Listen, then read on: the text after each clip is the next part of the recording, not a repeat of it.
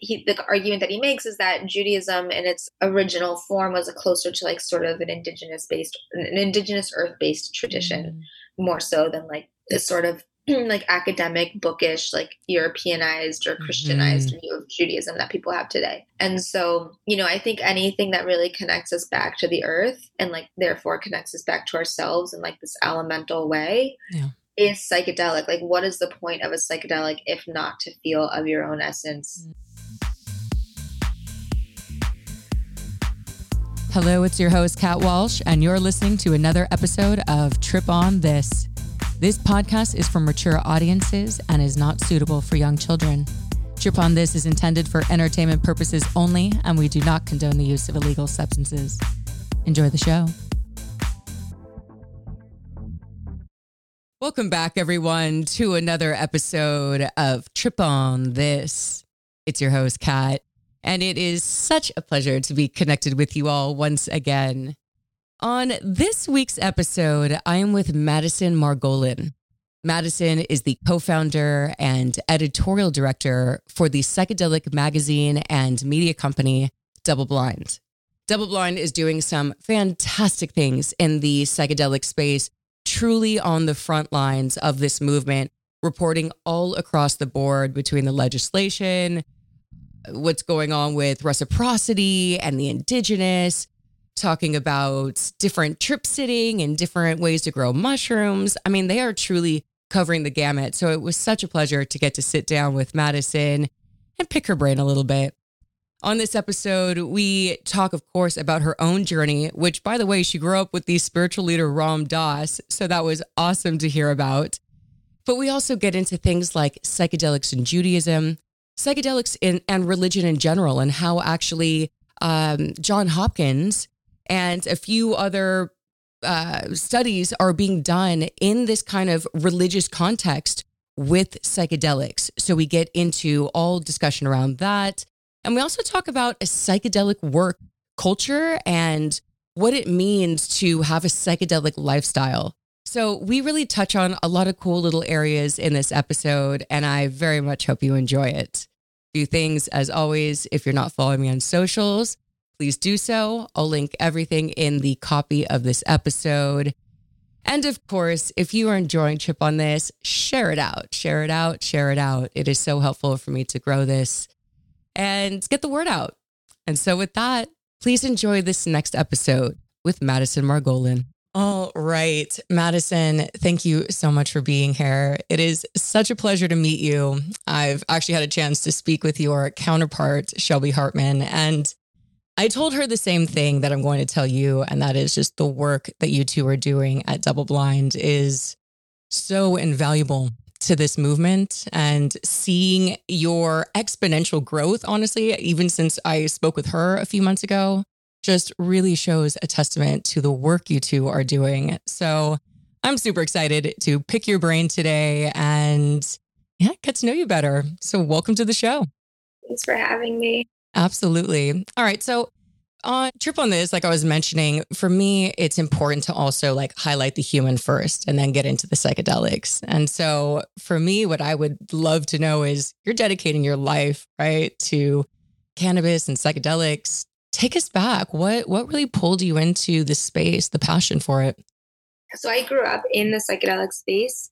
My parents are hippies. They were involved, in the Ram Dass movement. I grew up with a lot of adults like smoking weed and, people who were very much influenced by their own psychedelic experiences, and that had set them on a path to exploring spirituality, sort of alternative lifestyles, you could say. So that was the context of my upbringing. When I was in college, I went to UC Berkeley, and, I was looking to have just like the quintessential Berkeley experience. Totally.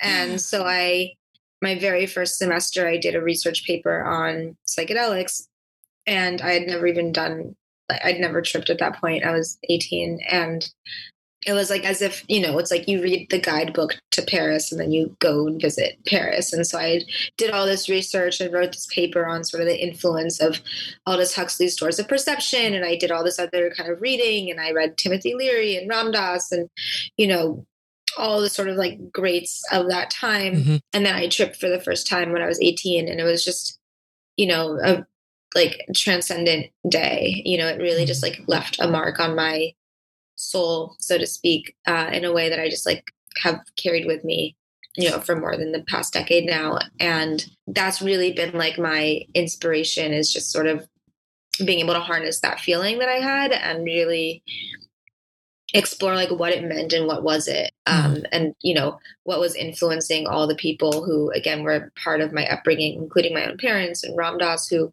was a family friend. And so when I was in journalism school, I didn't think I wanted to like go into psychedelics like as a job. Yeah. But it kind of just happened. Every student was assigned like a specific ethnic community to report on. And so I was given like the Hasidic community in Brooklyn. And I met a bunch of kids who were sort of like negotiating their relationship to religion. They weren't so observant, but they, are coming from that background and doing a lot of it's a very close-knit community. Yeah, it's a very close-knit community. And, especially for people who, who deviate from like the straight and narrow path, like it's a big deal. And so I met these kids who were having a lot of psychedelic experiences, and, growing up Jewish as well, like it just really like, I was like, how can one go with the other? Like, of course, like this is, their religious experience, probably has an impact on their psychedelic experience. And it kind of just became this fascination. And again, growing up with Ram Dass, I also kind of saw how that happened to the previous generation. And so I followed it. And, I was writing a lot about cannabis policy in New York, and then nationally for, Village Voice or Rolling Stone or Vice or whatever. And, I always would say that cannabis was a little bit of a gateway crop or a gateway plant in exploring other plant medicines or psychedelic experiences. And so cannabis journalism lent itself to psychedelic journalism, and it's and now you're here. Thank you so much. One of my questions, kind of going back to when you were 18, you're doing all of your research and listening to the greats. How did your experience stack up against it? Because, and I know it was transcendent, but when I think of, whenever I talk about a psychedelic experience to people, I'm like, you can read everything and it's good to prepare yourself. And then you can never, and then you have the experience and it's going to be whatever it is. Like, were those writings, did they stack up for your experience as well? Or was yours kind of a surprise to you in some ways and still also transcended in whatever way it transcended for you? That's a good question. I wouldn't say it was a surprise, but it like for sure surpassed my expectations. I was lucky in that I was a rhetoric major. And so this was for a rhetoric class. And, like rhetoric and linguistics, you get so specific in how you describe something. And I had the vocabulary in a way to sort of understand what was going to happen and what was happening, even though if I didn't understand it from an experiential point of view. Aldous Huxley's Doors of Perception, like walks you through a trip. And so I had this kind of in the back of my mind. And there was also music that I was listening to at the time, and, different musicians who were, every 18-year-old probably has a phase where they go through Jim Morrison, obsession or stuff like that.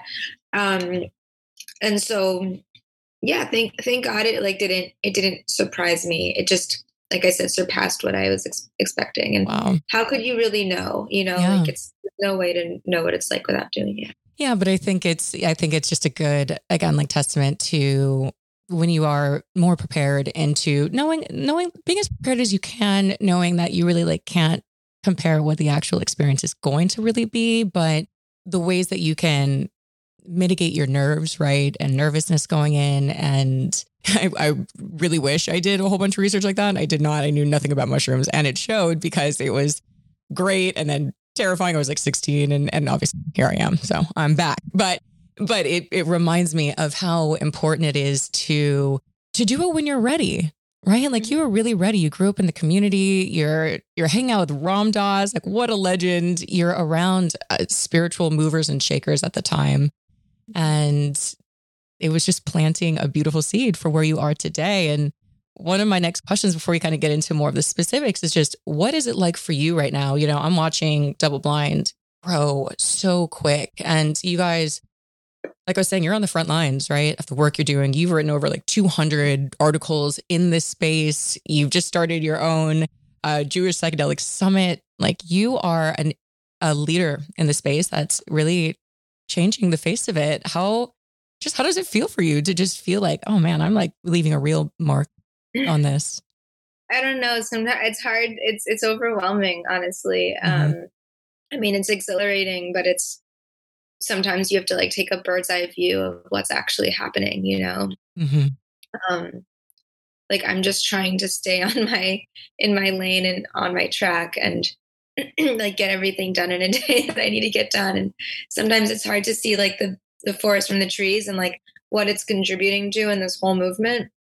And when I do step back and look at it, it really, I don't know if that answers your question. Yeah, no, it does. Overwhelming is perfect. Like humbling, I'm sure, because it is like, I can see, like, I'll tell you from the bird's eye view because I'm not in your experience, just watching like how you're becoming such a go-to source for legit psychedelic content and like, in the world of the internet where there's just, you know, some good information and some like overly science information and just super anecdotal stuff. Like it's cool like that there's reputable places like that. And you and Shelby kind of coming from really hard journalism and science. And then also both of you hugging like your spiritual line and like allowing for your psychonaut expression to come through, but also like your journalistic science side. And I think you guys I'm going to reflect back to you are doing an excellent job of doing both without becoming really like one or the other. Thank you. Yeah. So let's, on this spiritual topic, we talked about it earlier before we start recording, but your article, that in Tablet called Judaism's Psychedelic Renaissance, I'm going to quote the beginning of the article and I'm just going to have you jump right in. So you said this summer's Jewish Psychedelic Summit heralded the reintegration of acid, ecstasy, and other consciousness-altering drugs into Jewish spiritual life, a tradition as old as the tribe itself. All right, Madison, break it down for us. What is the history of psychedelics and Judaism? I mean, when I heard reintegration about all of these things, I'm like, okay, there's a lot I don't know. So take us through. I like to say that Judaism is an expression of altered states and it also can engender an altered state in and of itself as like a container for that or as a set and setting for that. So, you know, so much of the Jewish tradition is centered around sacred time. You know, you take Shabbat or the Sabbath and there's a Jewish philosopher who calls it like a palace in time. And so it's this time, 25 hours, where from Friday at sundown till an hour after Saturday sundown, you're just in this like transcendent state. And like the things that you do for Shabbos kind of are meant to help you get there and stay there. So it's like sort of like being on an acid trip. So, you know, you think set and setting, right? Like the setting, you have a nice dinner, you have a nice lunch, you wear nice clothes, you sing beautiful songs. And the set is like, you're in a mental space where you are just at peace and at rest. And it takes a lot of mental diligence to be there.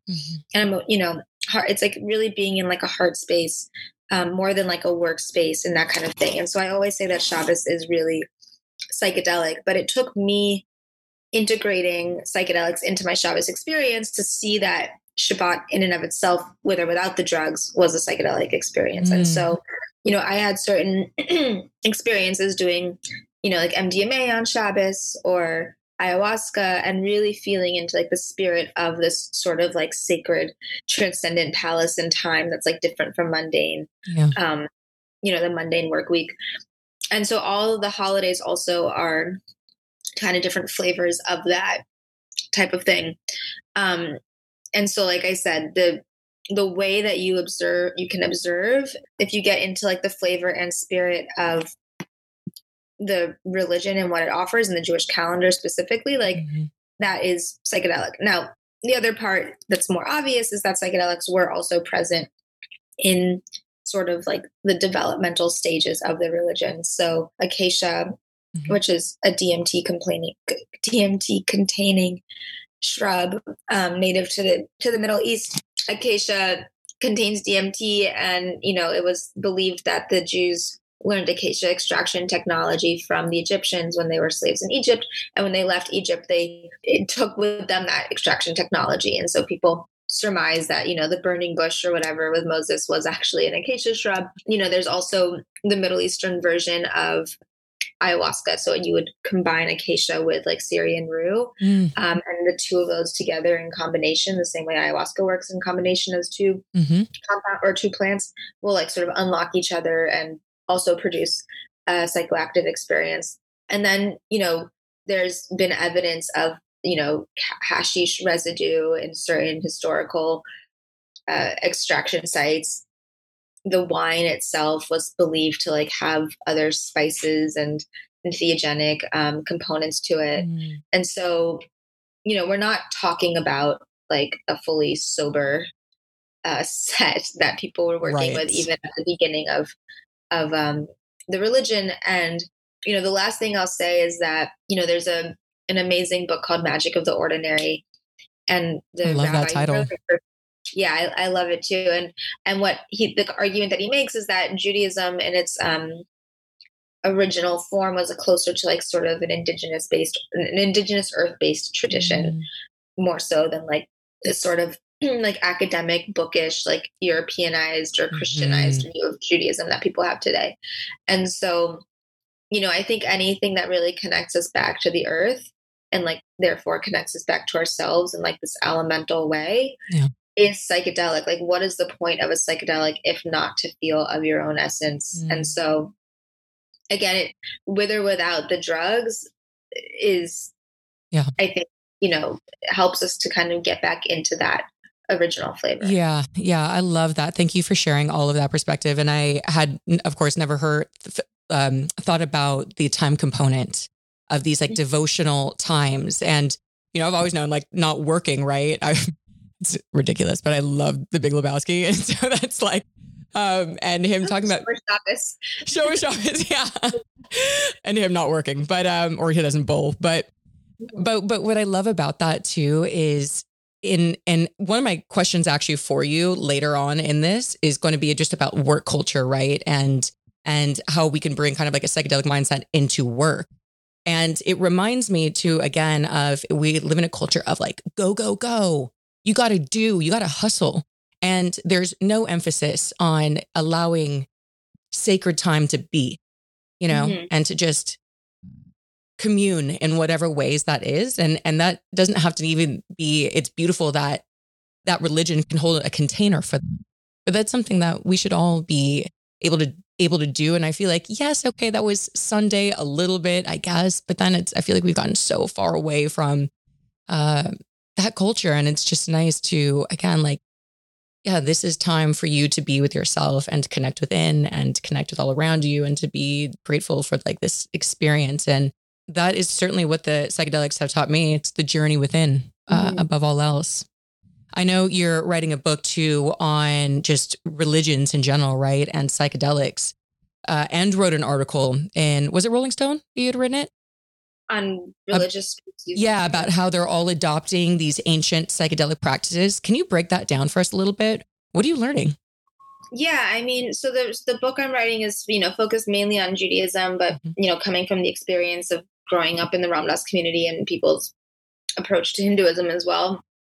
But that Rolling Stone article was basically that there are different religious groups, specifically from Abrahamic traditions, whether it's Judaism or even some Christian groups or whatever, where people are seeking religious exemption to use psychedelics in like church-based, faith-based organizing groups. So, I guess what I'm learning is that this is a movement, really. Like, I thought it was initially like my niche interest and that, that I've been following for the past 7.5 years. And it turns out that, either, this is like picking up steam. A lot of it, I've been writing about this for so long, and it's like sometimes when you like crystallize the movement, it also gives it momentum a little bit.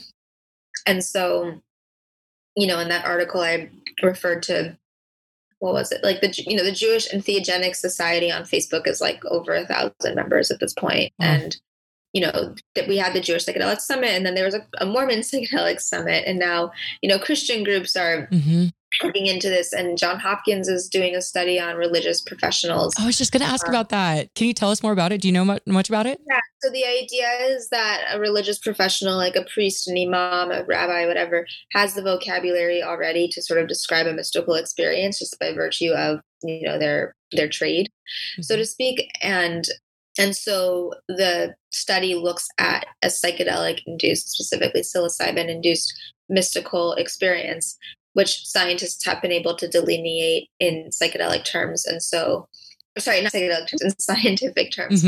And so there's various criteria like a sense of oneness or unity, transcendence of time and space, a deeply felt positive mood, like a noetic quality or like sense of ultimate reality. Those are just a few. I don't remember all 7 of them off the top of my head.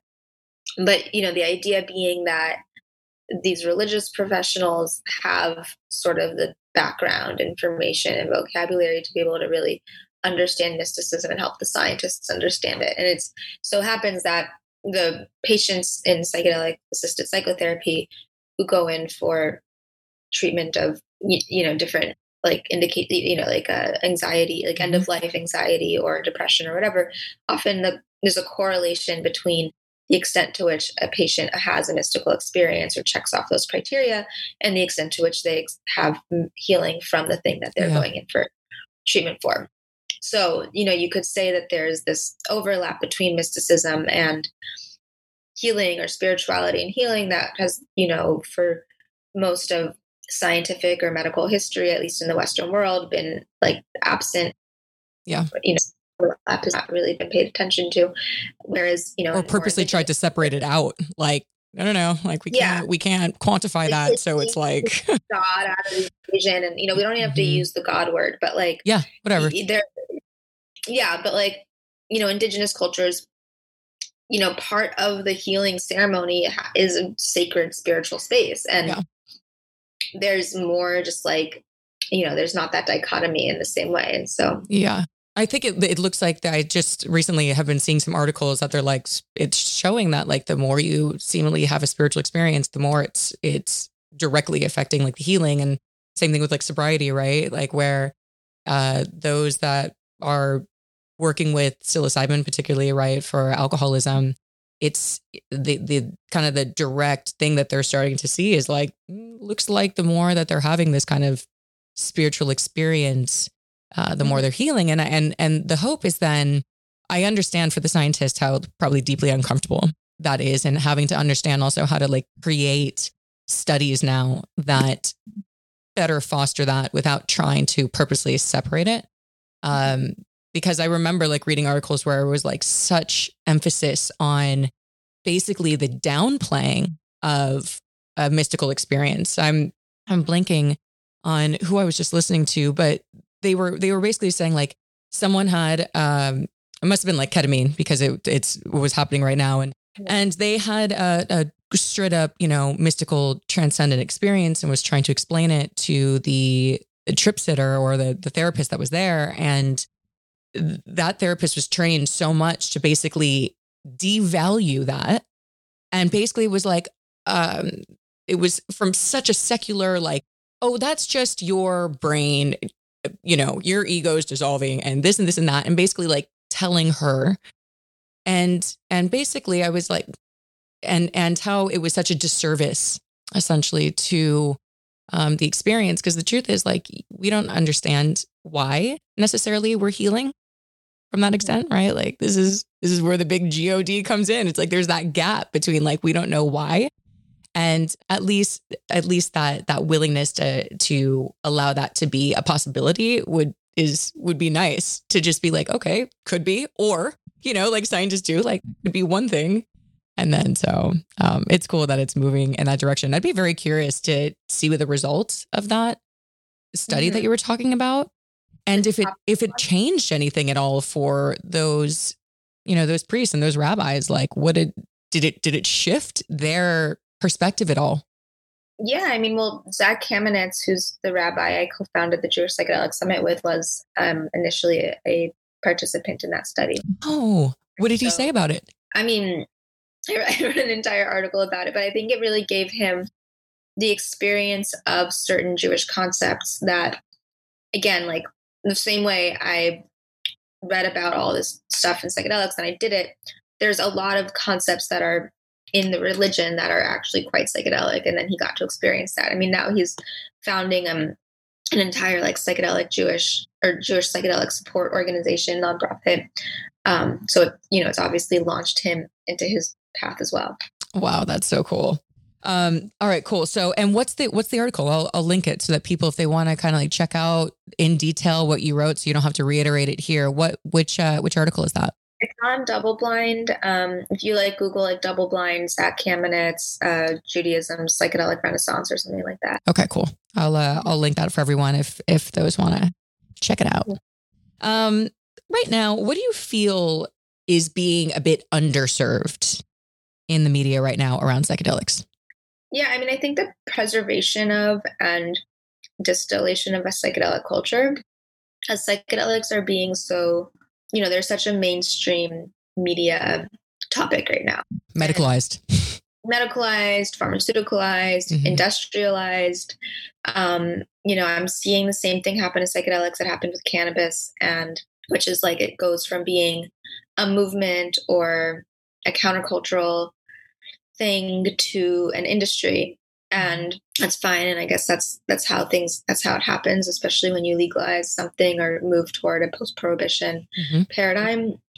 But it also breaks my heart in a little bit of a way, because I want to see the people who are involved in the psychedelic space really like integrating the ethos of the psychedelics themselves, and doing their own work, and really, like keeping it weird in the best possible way. And so, what does that mean? It's not for me to say this is what the culture should be like. I'm only one person in this whole sort of ecosystem, but, I don't want it to feel like just another, American corporatized industry. Yeah. And so if there are ways, and to an extent, when, if psychedelics really,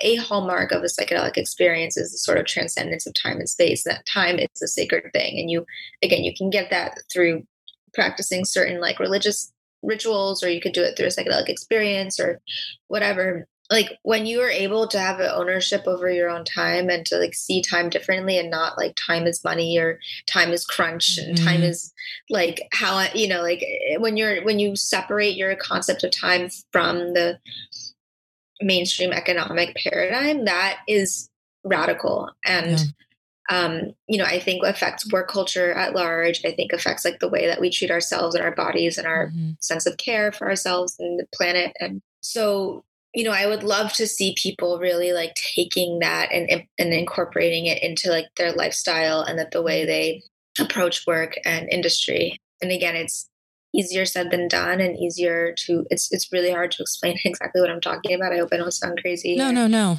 I actually feel like I fully agree. And it's so great, because it's in some ways, it's the reason why there's so much momentum, right? And the adoption and the fact that more and more people are going to Trip now because of that big money push, right? Let's just say what it is. It's money is now pushing it to the forefront. Yeah. And that's where it gets great, because at one point it's like, I mean, you and I were tripping way before there was a psychedelic movement, and like just changed my life. Right. I think and I've said this in other episodes, for me, it's like, I'm all for everything as long as everything can stay. It's like, I don't subscribe to anything called like just a medicalized model, because that's, first of all, that's not how I would trip. I want to get weird with my friends and dance and express myself in the whatever way I want to. Like, it's my body and soul and time, as you said, it's my sacred time to like choose the way in which I want to spend it.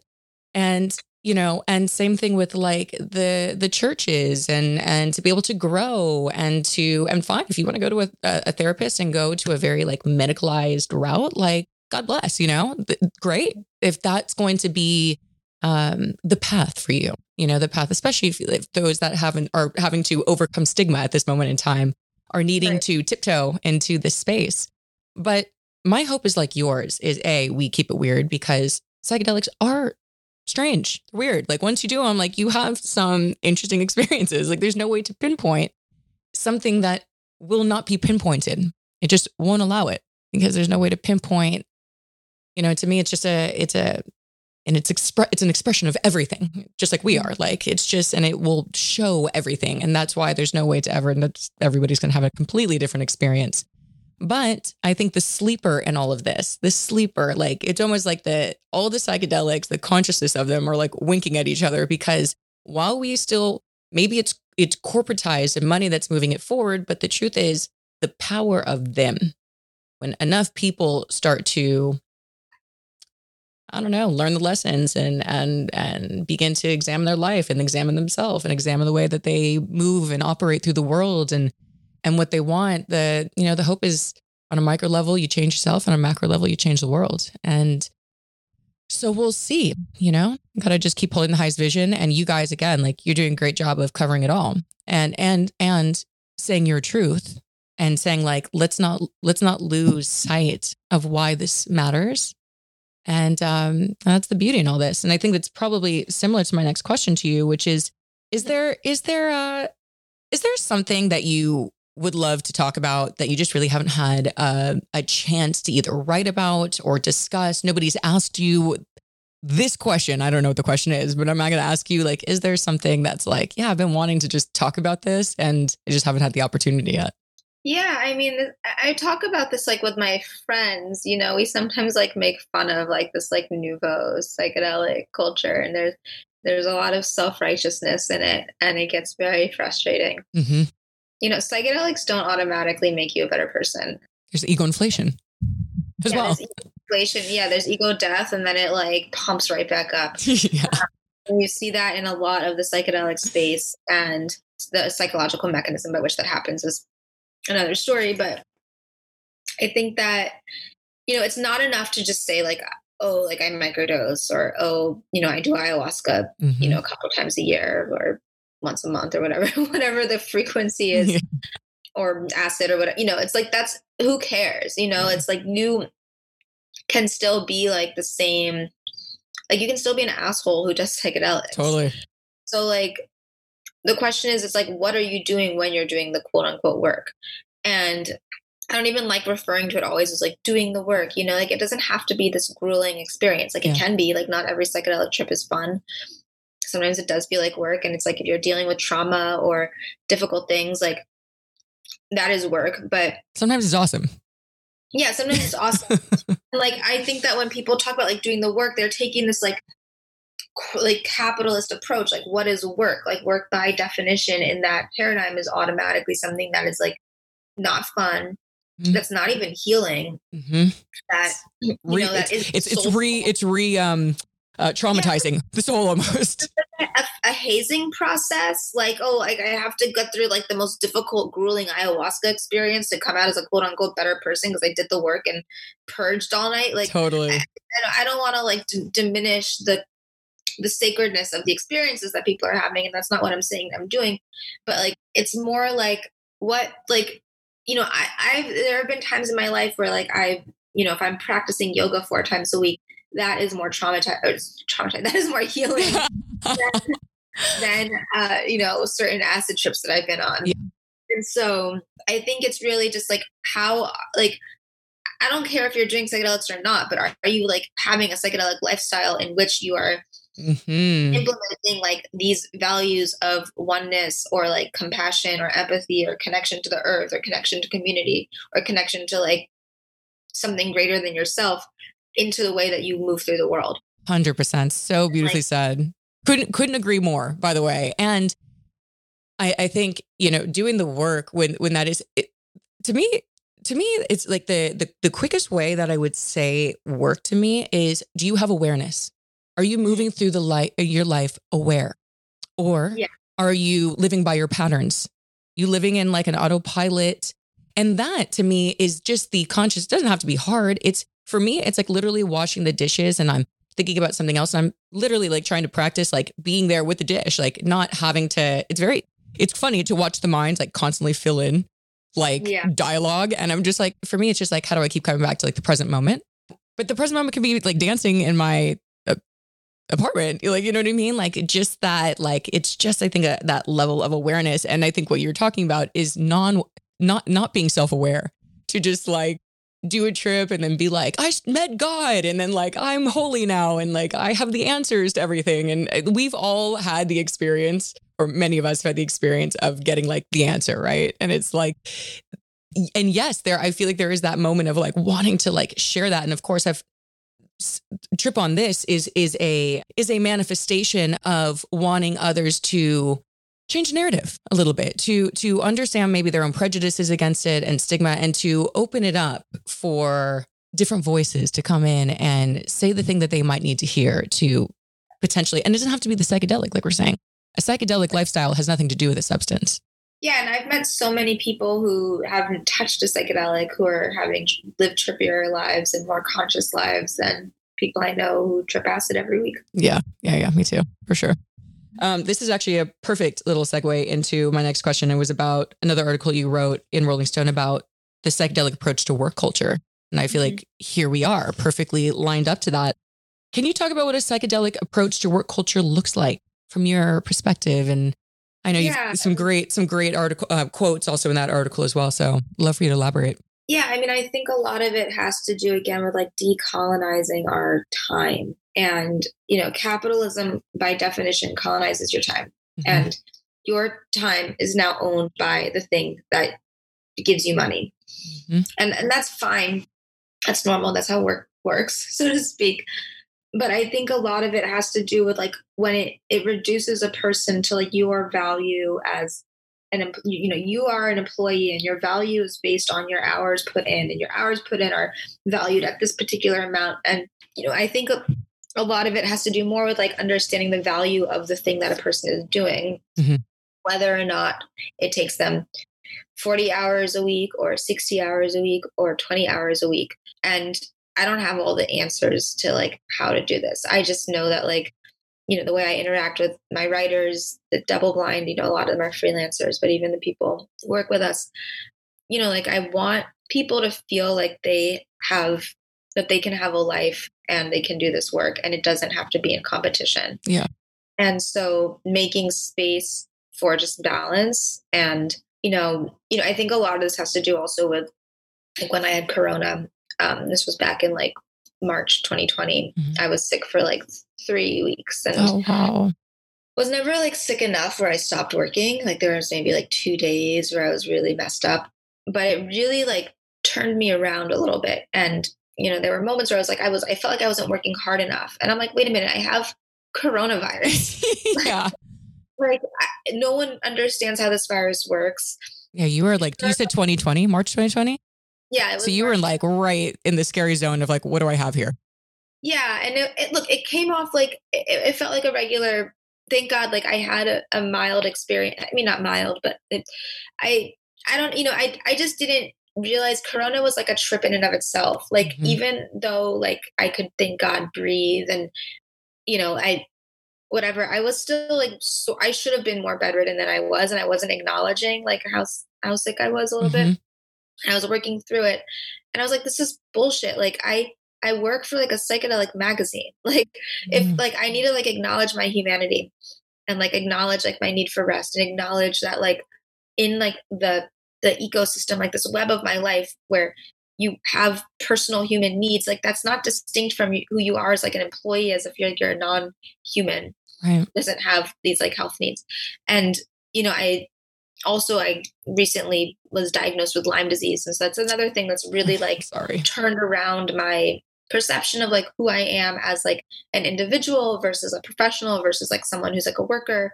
And, you know, what I'd like to see in the psychedelic space is this like acknowledgement of humanity and like whether it's like giving employees like, you know, free reign to say like you have like, you know, respecting like paid time off or giving like unlimited time off, just knowing that a person will just get the work done or like having like, it's just like faith in the people who are doing their jobs and like also understanding that like a person's purpose isn't just to like get work done, but to like be self-actualized. And so like, how can we like really try to create working environments that like enable a person to do the work that they're going to thrive at. And like, that's going to like put them as much into flow state as possible. Yeah. That's maybe like more ideal and like easier said than done. And not every company has like that luxury, but you know, I think it's like a value. I think it's just a reorientation of our value system, and like that then will kind of seep into it'll the way trickle in. Yeah, no, I think it's a really important conversation and something that people should hear. And that's certainly how I think that as we shepherd in kind of a new way of being in the world, which, you know, I believe we are, and I think eventually a better way of being, right? Like one that's going to be more balanced and people first.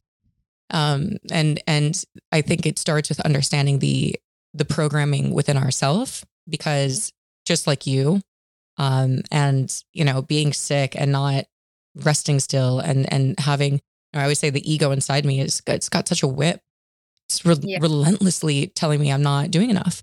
And that's unfortunate, you know, like, because I know that the other side of my mind, like, knows I'm like, God, like, chill, rest. And like, I'll be just resting, but like thinking about other things. I'm not truly like at rest. And the journey for me right now with Trip on This is very much also about that, because I was also, it was a quote from Mike, and is it Margulies?